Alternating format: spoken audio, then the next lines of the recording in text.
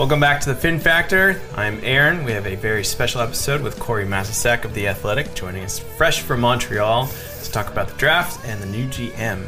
So stay tuned, and it will be episode number 152.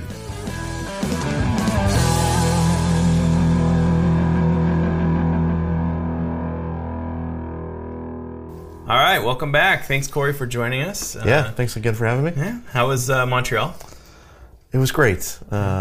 It was a very eventful week for the Sharks, but it was like one of the people have been talking about how there haven't been a lot of gatherings like that for the league since the pandemic started, and everybody was just kind of happy to see everybody again, and yeah, it was quite an experience. Yeah, I felt like trades were flying because GMs were in the same room together for first time in a long time. Yeah. And then, the atmosphere was just like in the Bell Center. I think I might have tweeted something to the effect of we should have every draft here or every event here, because it was insane. It sounded like a playoff game whenever Marty St. Louis was talking before the draft started, and then whenever the Canadians sort of surprised everyone, with the first pick, it was just, the place just like exploded. It was like, whoa, this is what it was like, or what it is like whenever you're in an arena, and it was insane. Good energy. Yeah. Yeah, I was watching at one point, Gary Bettman came on to announce a trade, and he barely got any boos, which is not normal.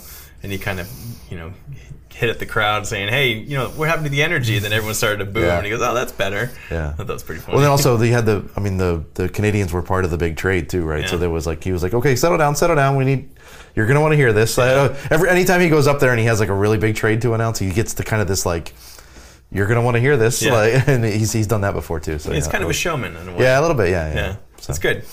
All right, well, let's get into it. First off, Mike Grier was hired as the next GM of the Sharks. Yep. He's breaking barriers as the first black GM in the league. And I think that's a little bit ridiculous that it took a little over 105 years, I think, of the league existence before we had our first GM that is black. But here we are in 2022, and it finally happened. So It's great to get the Sharks in the history books, I guess, if you will. Yeah, and I mean, it was, just 2 years ago, I think, Brett Peterson was hired by the Panthers. He was the first assistant GM in league history who was a person of color. I mean, it's like, there's been like kind of incremental progress a little bit here and there, let's say over the past decade or so, but it really does seem like over the last couple of years, and even just the other day, I mean, like Mike Grier was hired and Haley Wickenheiser was promoted, and Kate Madigan in New Jersey was promoted. I think maybe it was the next day, but it was like three or four like kind of landmark hires all in a span of 24 or 48 hours. So Mike is he's going to want to be the GM of the Sharks. It is a monumental thing for everyone else who is black or a person of color in the sport of hockey, and it's a big deal for him too. And he's proud, and it's going to be. But he's also just, I think it's going to be interesting to watch him sort of navigate like being this sort of symbol for a collection of people in hockey, but also the GM of the Sharks, right? Yeah. And so and he's got a lot of work to do with that. So it's going to be an interesting journey for him, for sure. Yeah, they did. There was a press conference last week I think it was on Monday, and people got to ask some questions. So here's a clip of Mike Grier kind of explaining. The question was kind of, what do you want the Sharks' identity to be, and the kind of the team that you're going to be building, being the new GM. So here's the clip of Mike. Tenacious, highly competitive, in your face, fast, hard to play against team. I think that's what you see when you watch the playoffs. That's what wins in this league, and that's what we hope to be. Well, he's going to have a lot of work cut out for him, kind of navigating the cap and doing all kinds of different things. And another question, which I don't have a clip for, but he was asked if it was going to be a full rebuild mode, and he did not. I don't want to say he flat out said no, but he definitely kind of indicated that he wasn't planning on doing a full rebuild.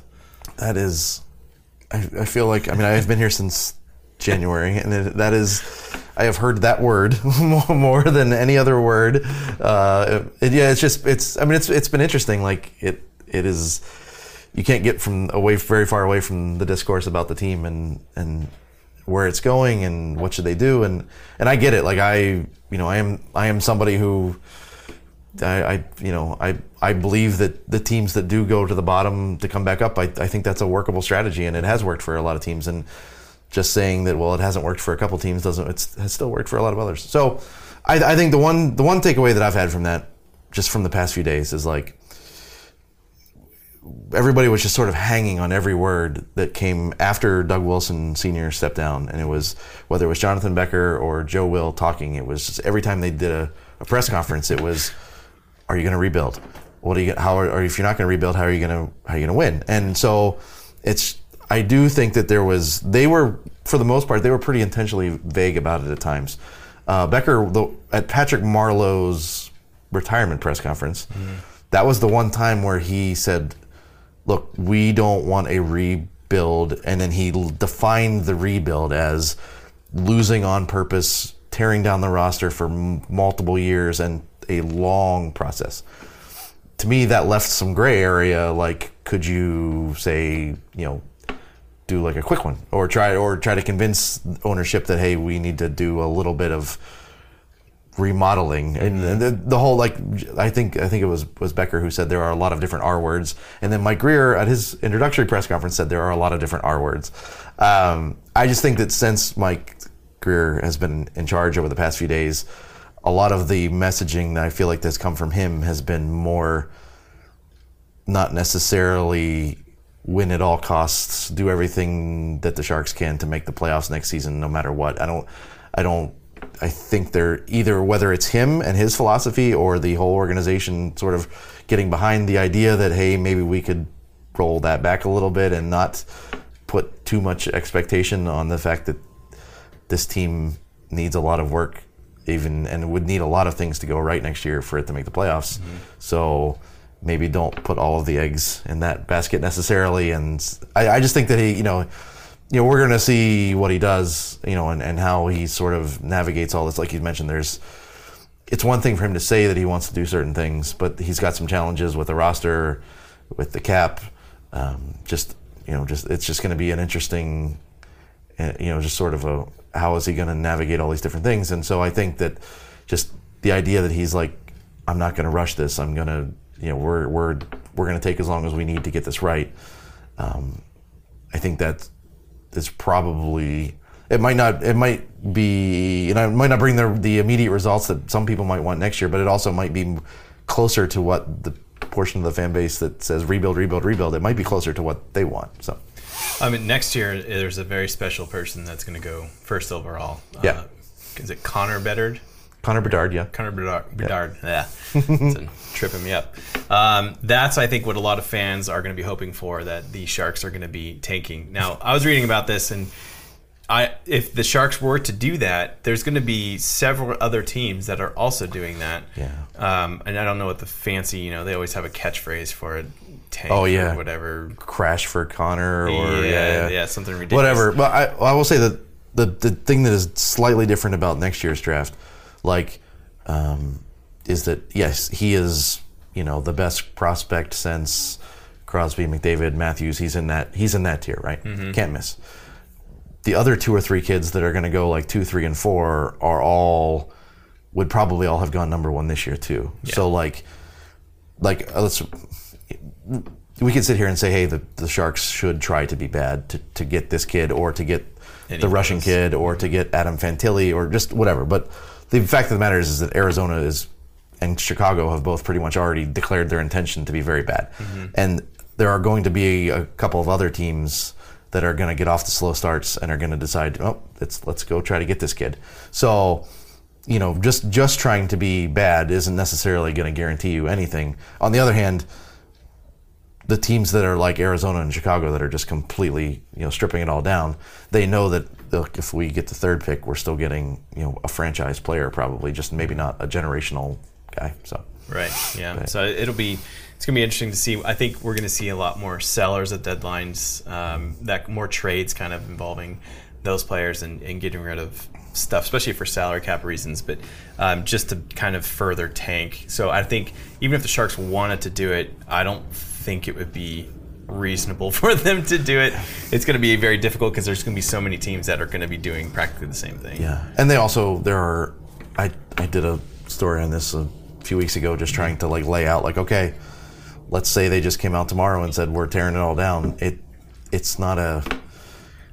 would not be an easy process for them. They have contracts that they can't move if the players won't agree to it. And so, Chicago's in a similar situation. They have their two franchise icons have no movement clauses on their contracts, and so they said, okay, we're going to trade everybody else, and then we'll see if you want to stay and be on this team. So I think that would be probably what would have to happen here too. But yeah, like I said, I think they're definitely not going into this coming season saying we're going to be bad, and they're definitely not going into this season saying, playoffs are bust either. Right. So I think that's hiring a new GM, hiring a new coaching staff has sort of reset everybody.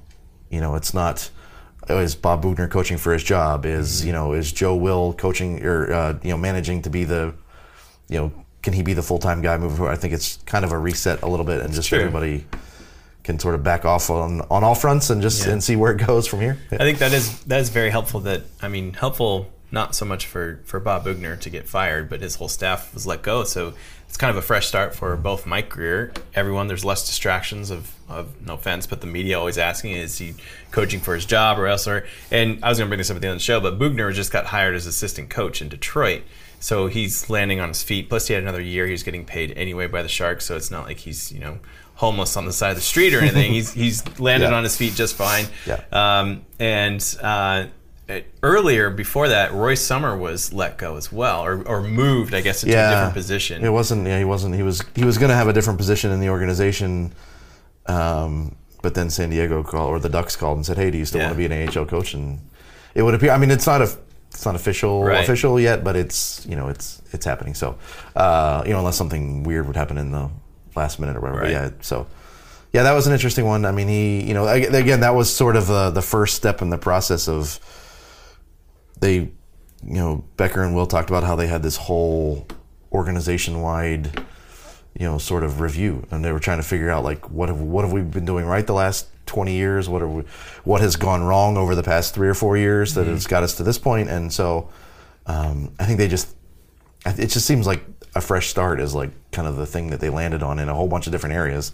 And so I know that like a lot of people in the organization just have really valued John McCarthy, like from his playing days to the role that he was just in as like sort of the, kind of the like almost like a one-man player development type situation. And so, they looked at it and said, look, they've got 5, 6, 8 rookies coming into the Barracuda next year. The Barracuda team is going to be very interesting to watch. I don't know if they're going to be good, but they're going to be interesting. Exciting. Yeah, there are going to be lots of interesting prospects that people are going to want to watch. And so that was it. Just if you're going to move on from a guy who has been here forever, that was maybe the right spot to do it, and and also good for him that if he still wants to coach, then he should coach. And absolutely. Yeah, I forgot to mention Paul's not here because he's down in Southern California. He's still on the show. Don't worry. Paul and I actually are splitting up season tickets to the Barracuda next season, so we'll be at a bunch of those games in their new arena that they are finishing right now. Right. Yeah, it'll be exciting.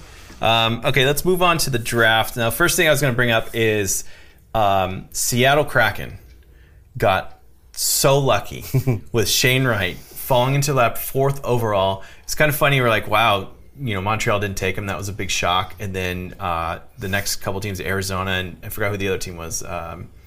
Who picked second? The Devils overall. picked second. The Devils, yeah. So the Devils skipped him, and then I think Arizona freaked out and said we'd already figured we were taking this guy, so let's not take him. Maybe I think they also might have just decided that they liked the guy better. I know. Yeah. I think that happens in the baseball draft sometimes, where a guy will start sliding, and there's way more like pre-draft negotiation stuff that happens in baseball. But I think they just Arizona had their list, and there were definitely people that liked Logan Cooley a lot. So we'll see how that goes. But yeah, the only reason I'm really bringing it up is because Seattle now has.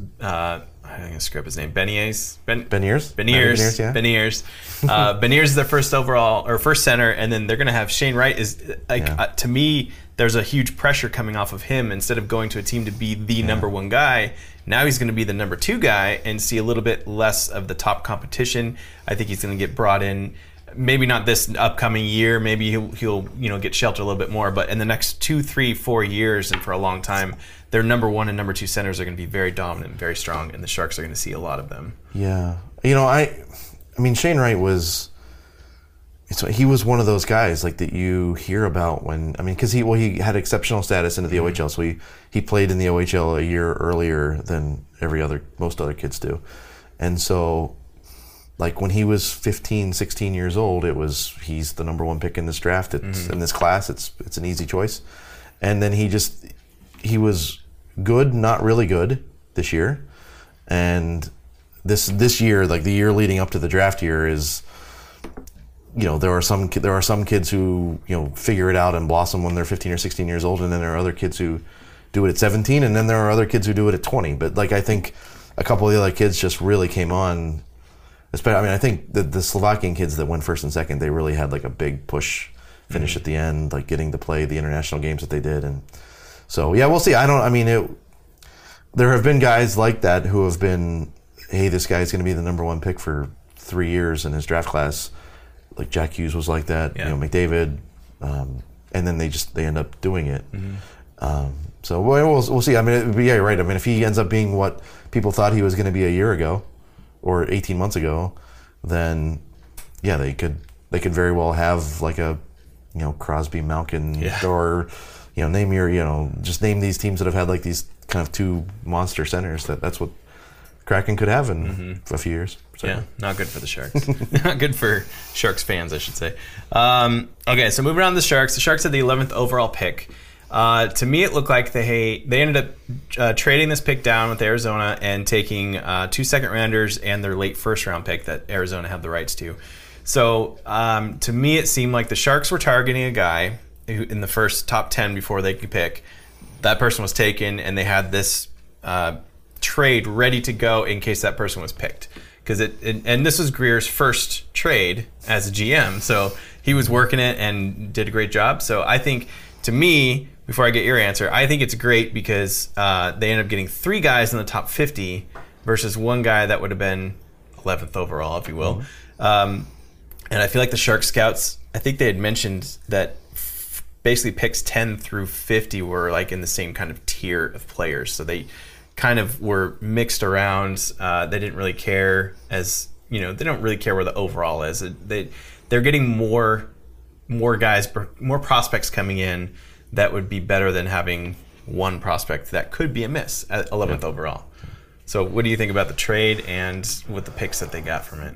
Well, so yeah, I think you're right. I think Mike Grier basically alluded to the idea that they had, whether it was 1 guy or 2 guys or 3 guys even, they set their board. Every team sets their board, and none of their lists look the same, and most of them don't look like the ones that we see before the draft. So, like they had guys. They were a team that picks 11th almost never picks the 11th player on their list. They were looking probably at guys like 5, 6, 7 or something like that.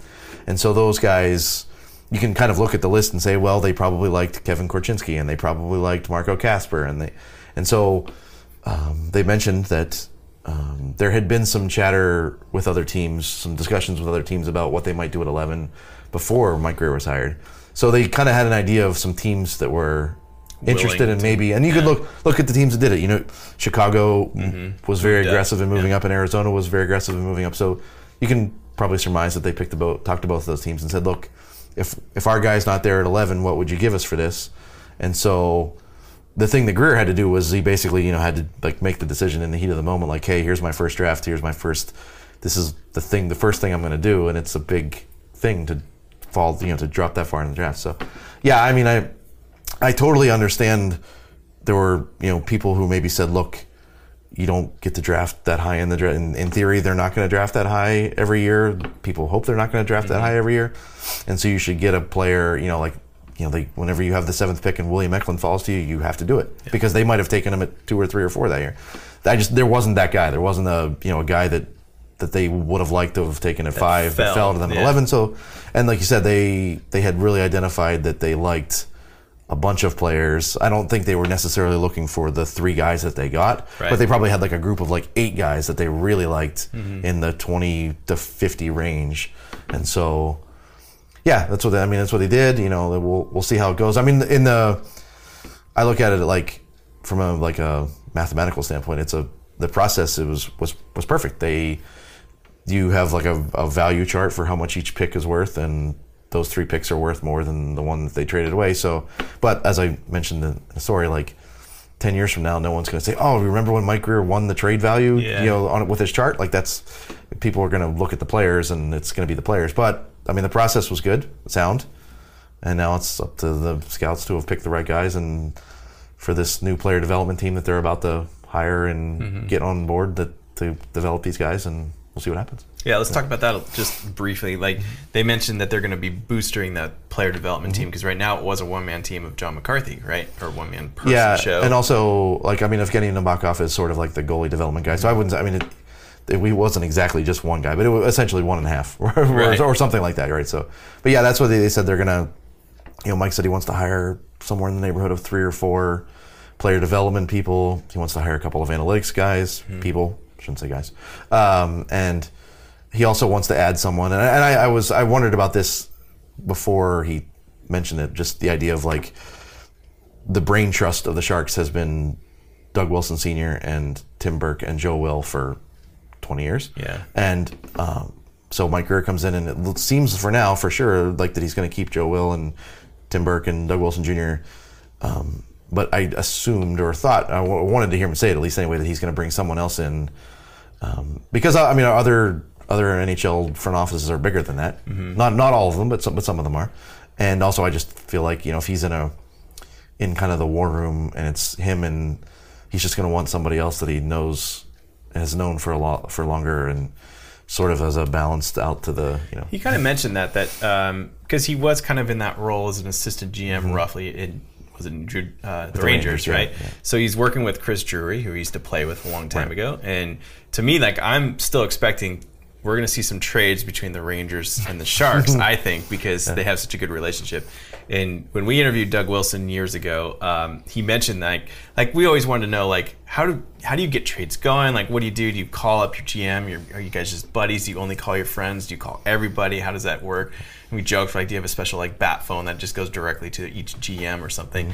But he mentioned that most of these guys, they're all old teammates of each other, played against each other, or you know, it's kind of a good old boys network in a way. But Grier is one of the younger ones, younger GMs in the league. Yeah. But he's played with or against a lot of these guys, and he's well respected by everybody. So he's already kind of in crowd and kind of has his own, I don't want to say his own guys, but kind of like his go-to guys. And I feel like the Rangers would be one of them. He did mention on Wednesday, I just sort of asked him, like, it was his first, I mean, it was just, he gets hired on Tuesday, and on Wednesday is his first GM's meeting. It's like literally the night, it's like the first, and so I was just like, was everybody in there trying to get you to trade with him, or you were like, hey, you know? And he was like, everybody was really nice. You know, we were just talking about it. So yeah, you're right. There is something to that, like whether he's played against some of the GMs or played with some of them.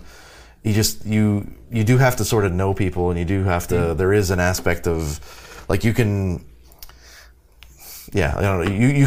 You could like script out how you want your GM to act or how you want to be, but there is a human element to the idea of, like, you have to get the other person on the other line to A, talk to you, B, like, feel comfortable dealing with you. And so I think all that stuff, you know, I think he's gonna be fine with all that. I mean, as far as the Rangers, I think we're going to talk about coaches at some point. I think there's exactly. That was the next thing, is coaching staff he's got to fill out. And big rumor of the Rangers' former coach that he would. Well, hire. So not just So all right. So you're right. Yeah. So David Quinn coached for the Rangers. He didn't. It's sort of a XYZ thing. Like, David Quinn is very, very close with John Hines, and John Hines is very, very close with Mike Grier. And so John Hines hired Mike Grier in New Jersey. Like, David Quinn and Mike Grier aren't necessarily super close. I know that they're friends or whatever, but, like, it's just, there's just sort of like a connect the dots connection, and also there's, like, sort of the BU, Boston University hockey community just sort of stays together kind of thing. Chris Drury and John Hines and Mike Grier all played together at Boston University. The other person that I have heard a little bit of, people asking, are they going to talk to this guy, is Chris Knobloch, who was the Rangers AHL coach in Hartford. Another, connect the dots. Like, he was an assistant GM or advisor / assistant GM for the Rangers.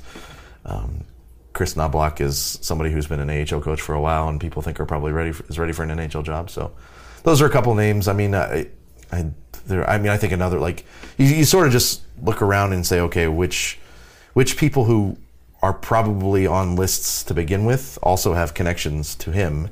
And so, like, to me, another one is Jeff Halpern, who played with him for a few years in Washington. And I mean, Jeff Halpern is probably on a lot of people's lists because he's been an assistant coach with the Lightning, and they've won a lot of games the past few years. And it's not all just because they have, like Derek Lalonde just got hired by the Red Wings, and if Jeff Halpern doesn't get this job, he's probably, I'm sure next year he'll be interviewing for jobs. So he's another one. And there are just some of the other sort of, Rick Tocchet was up for a few jobs, so it wouldn't surprise me if they tried to talk to him.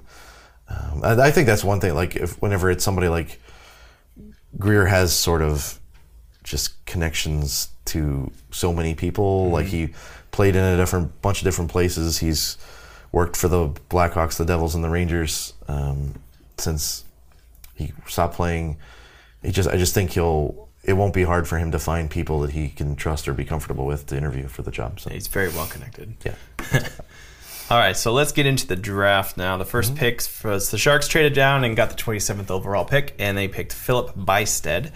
He was a center, a big wing or a big center who's fast, can protect the puck, and that was all actually quoted from his buddy, who also got drafted later, but Haviland. But Bystead, Doug Wilson Jr. said that he caught their eye. He won a championship. He played a role in the national team. He's at a premium position with size and speed. So I think a lot of people will, kind of consider this a reach at the 27th overall, that they could have been there in the second round. But does it really matter if it's the guy that you like? You might as well go after him, right? Yeah, I mean, you're right. I mean, the fact that they had 27, 34, and 45, I mean, maybe he would have been there at 34, maybe not.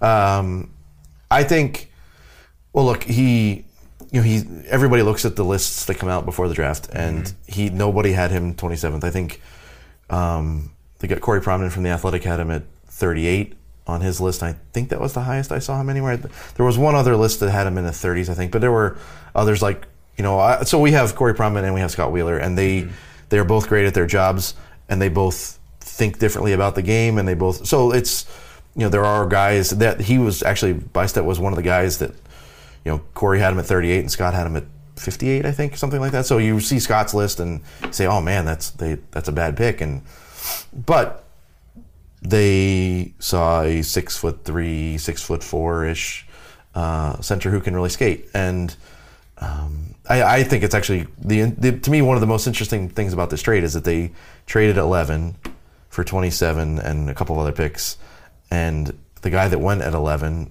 is Connor Geekie, who was a 6'3", 6'4" center who can really skate, and people like him more than Bystead. But there were also some people, like you would see some different things from scouts, that there were definitely teams that didn't like Connor Geekie, like thought that they were, because this is one thing that Corey and Scott mentioned to me a couple of times in Montreal. Whenever I would ask about like what happened to Jonathan Lecker-Mackey, Willie Meckelin's teammate, he fell, and Joachim Kimmel fell, and it happens every year. Centers and defensemen, size centers and defensemen, they get bumped up. Everyone makes their list, and you say, hey, look, there's this little winger who can really score, but when you're on the floor, whenever you're making your list, like that 6'3" center, because yes, the game is trending to be smaller and sort of faster, but not necessarily. Like, I wouldn't say that guys like William Eklund are super fast, but they're super skilled, right? Smaller and skilled. Like, the team that I used to cover, the Devils, right? Like, they have Jack Hughes and they have Nico Hischier, and everybody thinks they're set for a decade. Yeah. Two amazing players. I still feel like at some point they're going to be in the second round or in Eastern Conference Finals, and they're going to wish they had a 6'4" center. Like, it depends on now. If the other team doesn't have that, that's fine. But like, at some point you might run into Quinton Byfield, or you might run into a team that has Matt Beniers and Shane Wright, or just whatever. Like, so it's, the idea, especially the center position, right. The idea that you don't need that. I mean, like, You do to a point. Like I'm not somebody who thinks like you should just put out 6 little guys, and I'm not somebody who thinks you should put out the Legion of Doom, or whatever, or just whatever. So like I feel like you look at the way things shake out, and if Tomas Bordeleau is going to be a center for you for a long time, maybe, then you've got a guy like Brandon Coe who has some size who can play with him, and then maybe that means that Philip Bystedt, if he develops enough, can play with one of these other, like a Tristan Robbins or a William Eklund or something like that. So. Okay, so not bad. So almost in a way, like Geeky, they traded down and got kind of the next size person that's about. I was trying to find. Yeah, I mean there weren't a lot of centers, a lot of bigger centers that went in between them, so it was sort of like a. So someone slightly lesser than Geeky, but I mean not quite the same tier, but maybe one tier down. But then you're adding 2 more players right after that. So you're getting, to me, it's more value because you're getting more hits on the list. I also think that, just because, I mean, we just talked about how some guys pop at 15, some guys pop at 17, some at 20. Like, Corey Pronman did a list of like who, let's say everybody meets their full potential, everybody maxes out their development. Who are the guys that have the highest ceiling in this draft class? And he had Bystedt at, I think it was 15 or 16 somewhere. So like, I mean, he definitely believes that there is more in there for him to sort of figure out over the next couple of years. So yeah, you're right. They picked up a couple extra guys. They, at the end of after the first round and before the second round started, I had messaged. I was talking to Scott and I had said, I would bet that they're going to take somebody at 34 or 45 that you guys thought they should have taken at 27, and it's just all going to work itself out. And I think that's sort of like if they had taken either of the 2 guys at 34 or 45 at 27 and then taken Bystedt at 45, people would be like, this is a great draft. Yeah. So I think generally everybody, both Corey and Scott, and I saw a couple other people from other publications thought that they had a good day too. Right. We'll see. Now sometimes if you have a bad day 1, the rest of the draft just doesn't matter. But people liked 2, 3, 4 of the guys that they took on day 2. So.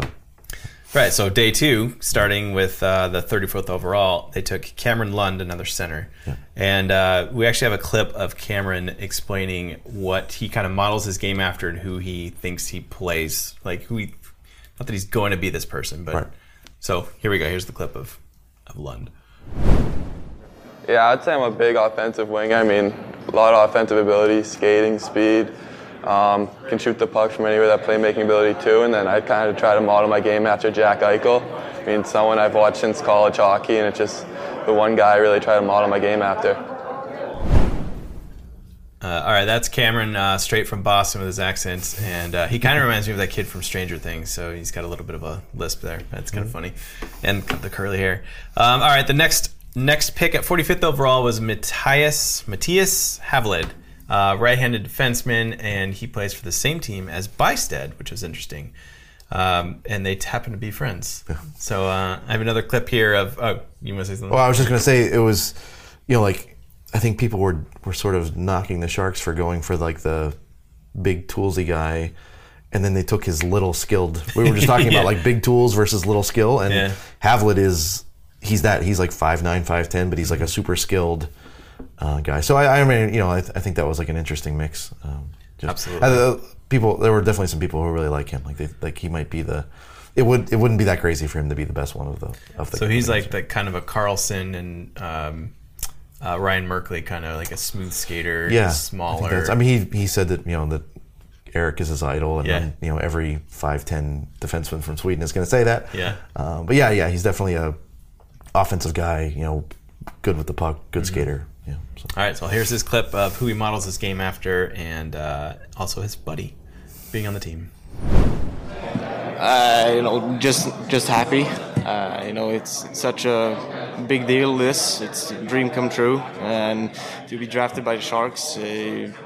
My best buddy got drafted yesterday by Bystedt, so couldn't be happier. I always like to watch Erik Karlsson when he plays. Seth has been my big idol, and now being drafted by the Sharks and he plays there is really cool, actually. So, that's the big player I always looked up to. And, things I need to improve, I'd probably say some defensive stuff. pretty much, I don't know, getting better in every way I want to, but take small things at a time. So another small defenseman taken by the Sharks. Sounds like another offensive small defenseman that can't play defense, which the Sharks tend to really love having on their team. I'm sure some people, jump in the comments on that. But yeah, anything else you want to add about Havilland? No, I mean, I do think it was interesting that they mentioned, like they have William Eklund, and William Eklund's Swedish team had 3 guys go in the first round and another guy go in the second round. But they took the 2 kids from the team that played them in the final of their junior league and beat them. Yeah, and beat them. Yeah, they were. But yeah, no, I think that's like I think between those 2 guys and then you have the London, the next guy that we're going to talk about, Fisher. Like those guys are going to play at Northeastern together, and it'll be an interesting thing to sort of watch them. Yeah, it's kind of cool together, they get to play together and be together. I think that's going to help kind of the culture too. If I'm assuming they're good guys and good heads on their shoulders, so that they get to have their buddies built in, and assuming none of them get traded and they eventually make the Sharks at some point, that'll just make the whole organization, the team better. So the next guy they took in the 3rd round is Michael Fisher, as you mentioned, another right-handed defenseman. Took him at 76th overall. Go ahead. You want to say anything about Fisher?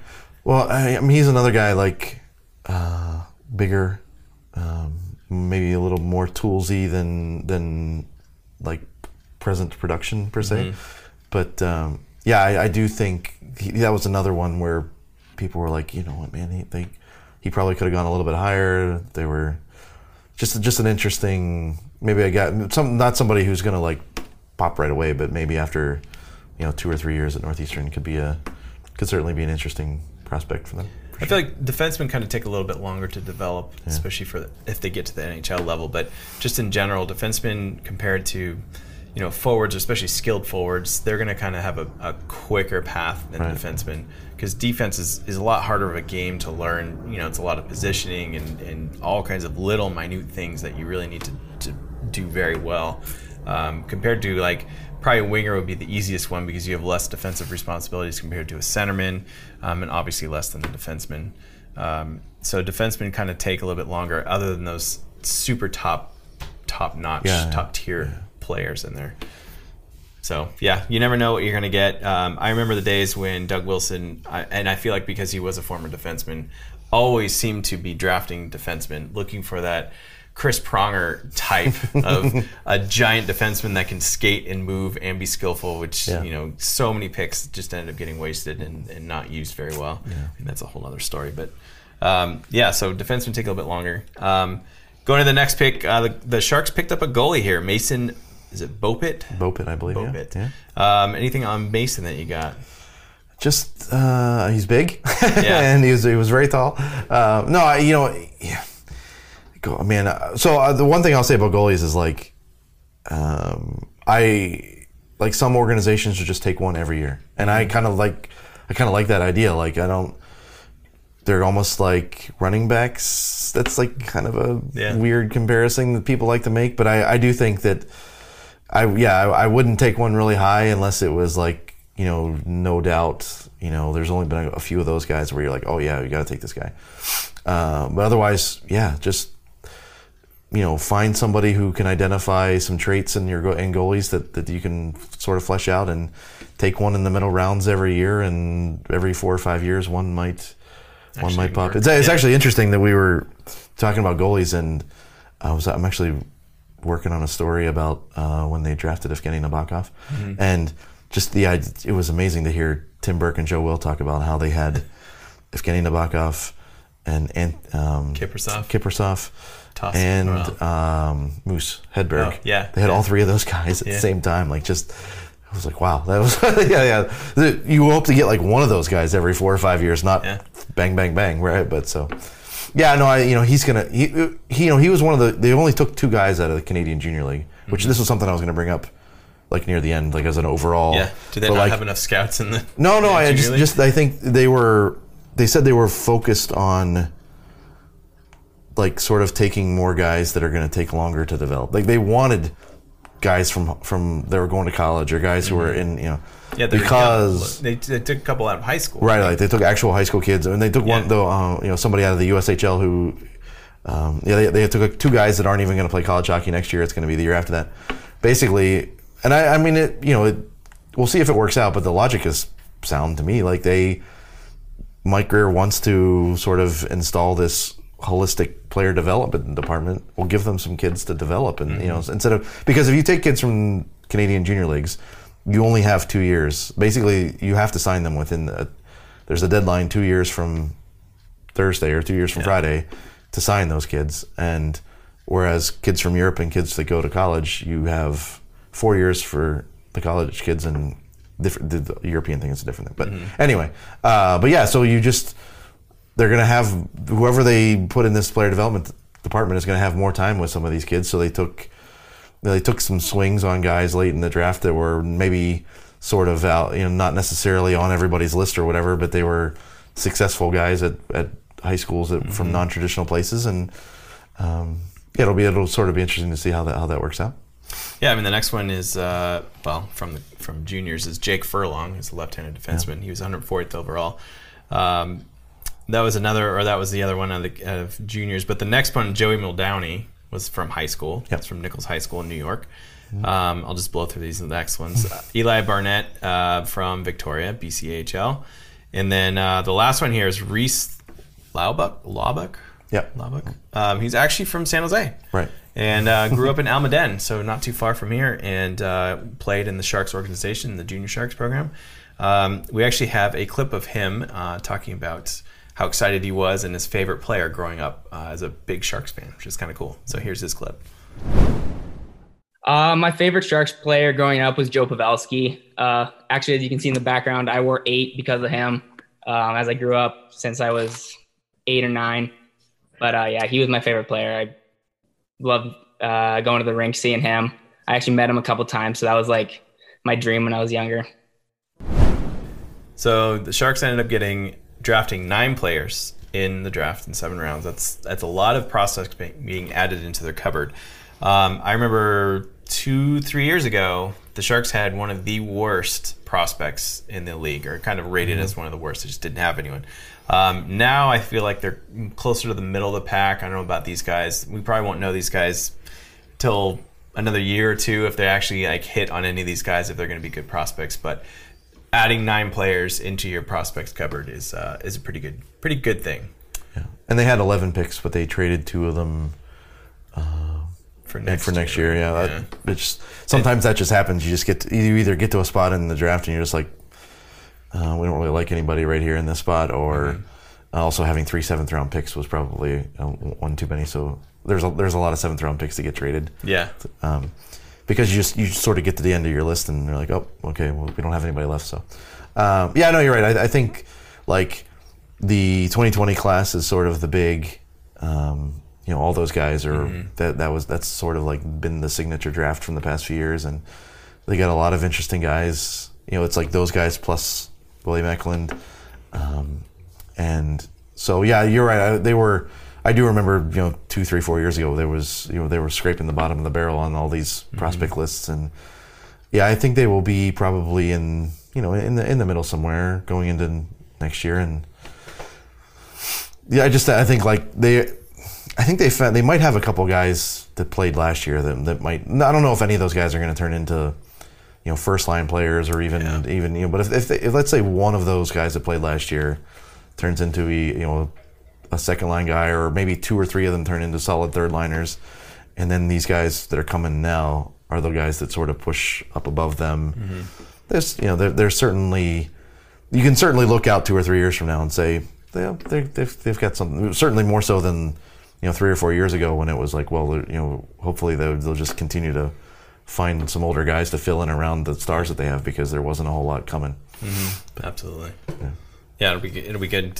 And now that I'm a Barracuda season ticket holder, I'm going to be. Gannon Larocque too. Jesus. Oh, right. So like that. I mean, like I said, I got here in January. Didn't really know a whole lot about the various prospects. Knew who William Eklund was. And knew who Bordelot was because I've seen that Michigan team play 100 times. It's just been like a pretty steady diet of it's pretty clear that the Sharks think they have something with that kid. Like, Yeah. they think he was clearly the breakout prospect of this past season. Like Brandon Coe had a great year in the OHL, and they were all pretty successful, but they're very high on Gannon LaRocque. Now I've talked to like our guys, and they see some potential there that they're probably not as high on, but it's interesting to me that, like, to a man, everybody in that department has sort of picked out this guy as like, hey, we really think we might have something here. So, and that's a big spot for them, because we still don't really know for sure what Ryan Merkley is going to be. There's been some flashes here and there, but beyond him, going into this season, it was like all these exciting, interesting forwards and Ryan Merkley. Right. And now it's like, well, there's another one, and and now they've picked up. Honestly, now that they've these two guys that they took, Havlet and Fisher, like there's something there now. Like, they've got, like, they sort of restocked the defense pool, and there's some interesting guys to watch out for. Yeah, and at the time, Ryan Merkley was like the top prospect for at least 2 years. Yeah. They didn't have anyone else that was even in the same realm as him. It is interesting. I should just mention quick too, like, I was probably guilty of this as much as anybody, like, because they drafted Ryan Merkley, who was a guy who probably should have gone a lot higher, but fell because of various concerns about his defensive ability. He had some attitude issues when he was younger. I thought that it was like, well, they are the team that took Ryan Merkley, so maybe they'll be, as 27 was coming along, I was like, okay, here comes Brad Lambert, because he was like the guy in this draft class who was like, could have, I mean, I remember, like, we talked about how Shane Wright was like, when they were 16, it was Shane Wright and Brad Lambert. It was like 1, 2. I'm sure if you go back and find somebody's list from 2 years ago of who was going to be 2 years from now, who's going to be, it was those two guys. And so he just sort of steadily, like, for Shane Wright, it wasn't, he had just like sort of a half of a bad year, whereas Brad Lambert has been steadily falling on people's lists for a long time. And so I think he ended up at 28 or 30, I think it was, to the Jets. End of the first round. Yeah, end of the first, a couple picks later, but so, I mean, that was, like I said, that was just he was sort of a home run swing, but whenever he got down to that part, because the talent is there, but no one really is really sure what to make of him. So yeah, and that's like, I mean, for the Jets, it's a great pick for them. That's someone who could, very high ceiling. There was a few people who said before this draft that Lambert was the guy. It was Lambert and the Russian kid who was dealing with cancer were the two guys that, if you had 2 picks or 3 picks, like, you take them with one of your own. So Winnipeg did that with Lambert. Right? So smart on Winnipeg. All right, now moving on from the draft, the Sharks made a trade. John Leonard and a third-round pick went to Nashville for Luke Kunin. Kunin was a first-round draftee, I believe. To me, I feel like this is a kid who's going to be slotting in as a third-line center, because he does play as a center. I don't know. Yeah, I don't know. He may not play center for the. He's kind of bounced back and forth. I think he'll.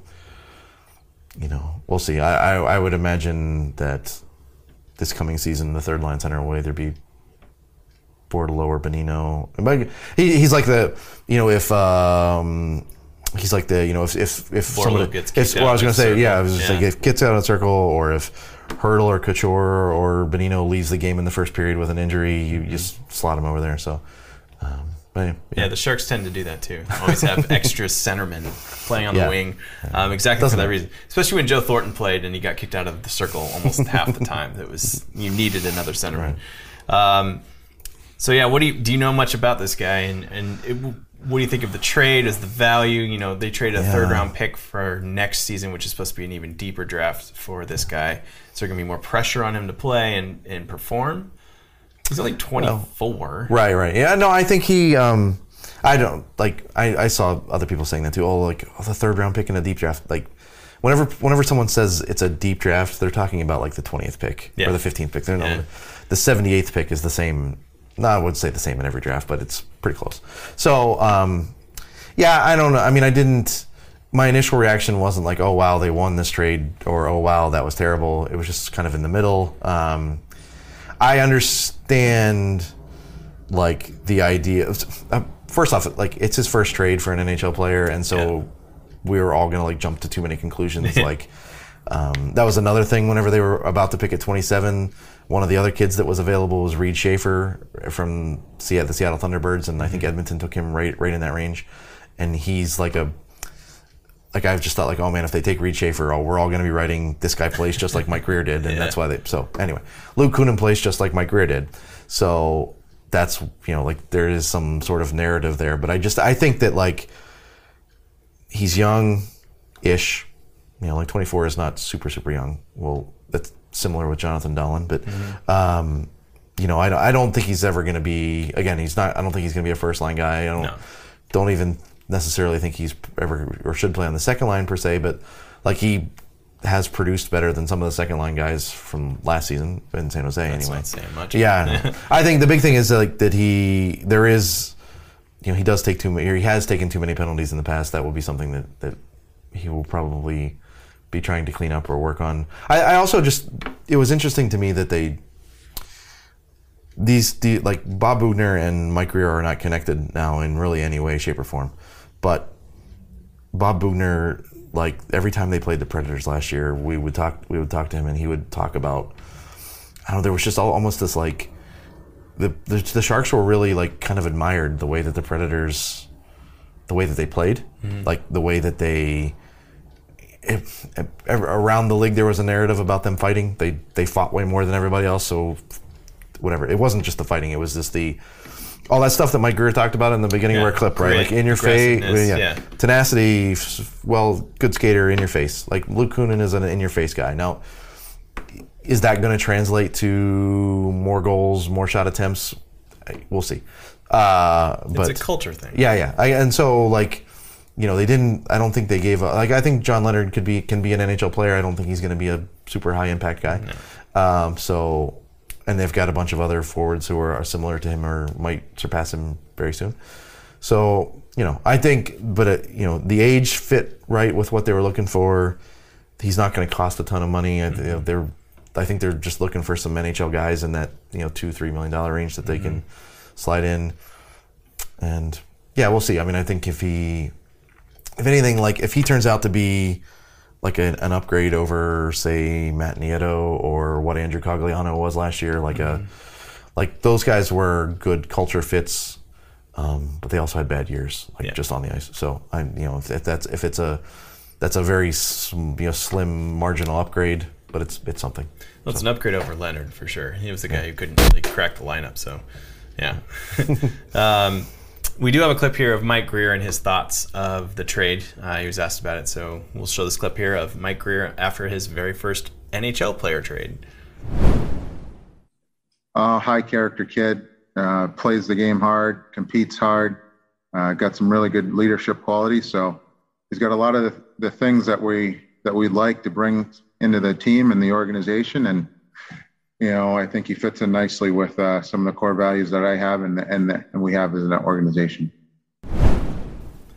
So that was Mike Grier's thoughts. You have something else to add to it? Yeah, I noticed that there was, like, again, everybody's going to rush to conclusions. This was the first player that he traded for. Oh man, like I don't think that Mike Grier is going to trade for 10 more Luke Kunins. Right. I don't think that, like, just because the first guy that they traded for is a character, gritty guy that's necessarily gonna. But I think he looked over the roster and the organization as a whole before he got the job and said, if I do get this job, this is we need a couple more of those guys. So that's. I mean, I think how you construct a roster is that there's a million different ways to skin this thing, but like you can have really good players at the top of your roster and also have a guy who has a 45% Corsi, on your third or fourth line. Now, the problem is if you have 6 of those guys, then you're in trouble. Yeah. So that's... Yeah, and this is a guy, again, it's kind of... he's bigger, too, right? He's medium size. Medium size? Okay. Bigger than Leonard, because Leonard was kind of small. Yeah, he was kind of small winger. Small, fast. Yeah, I'm seeing it more of a replacement of Leonard. And again, into that third to fourth line guy, gritty guy. I do want to see the Sharks kind of get a little bit more grittier and in your face, especially if they're not going to be super competitive next season. I'm hoping they are. Who knows what's going to happen with more moves between now and then. We still don't even have a coach on the team, so we don't know what the style will be. But anyway, moving on from that, this Wednesday is going to be free agency. So it'll be interesting to see if the Sharks will be able to sign anybody. And if they do, if there'll be any kind of an impact player. There's not too much on the market. The big name players, I think the Sharks are just going to be out of commission for. They were not going to be able to afford them. I feel like somebody new has signed every day. Like a week ago, everybody was like, "Wow, look at all these players that are going to be available on July 13th." And now, like, Forsberg has signed and Letang has signed, and there was somebody else too that just signed. But anyway, I looked at you look at like the top 30 list, and it doesn't look quite as robust. I think there are some interesting guys in there. There's I don't, if Johnny Gaudreau and Evgeny Malkin and Patrice Bergeron get to July 13th, I don't expect to be seeing them in the San Jose uniform next year. But there are some interesting guys further down the list. I mean, I know Mason Marchment has been a popular name over the past couple of months. And then, I think there are a few guys like that. Like, they don't have the money. They could create more cap space. We'll see if anything shakes out over the next couple of days with that.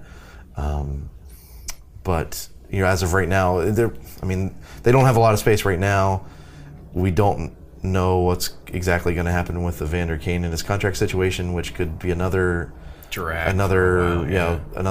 with the cap space. So I don't expect them to be super busy this week, but there is, like I said, there is still time for them if they wanted to try to move out a salary or two to. Because the other thing, I think everybody has been very focused on the cap space and the money, and that's a good thing to be focused on. Right.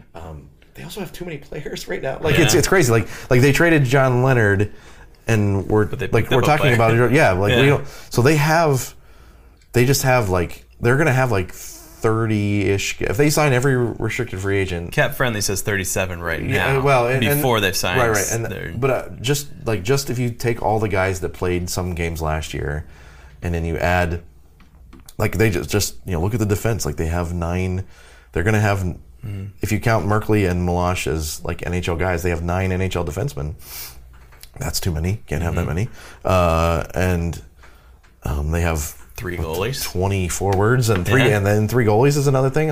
And I know that how Mike Grier has said a couple times now, look, it can just be a competition. They can. I still think that they will probably. Well, the Rangers are in a market for backup, aren't they? Well, and also too, there was a big commotion amongst all the goalies at the draft, but there are still too many teams that need one and not enough goalies to go around. So I do think that waiting until all the other waiting until the music stops and there's a team or two out there that doesn't have the guy that they want, then there's going to be reason to. And that whole thing, that's been one of the more interesting things, right? A discussion topic is, do you trade James Reimer because he has the most value, or do you want James Reimer because he's also the best goalie that can make you win the most games next year?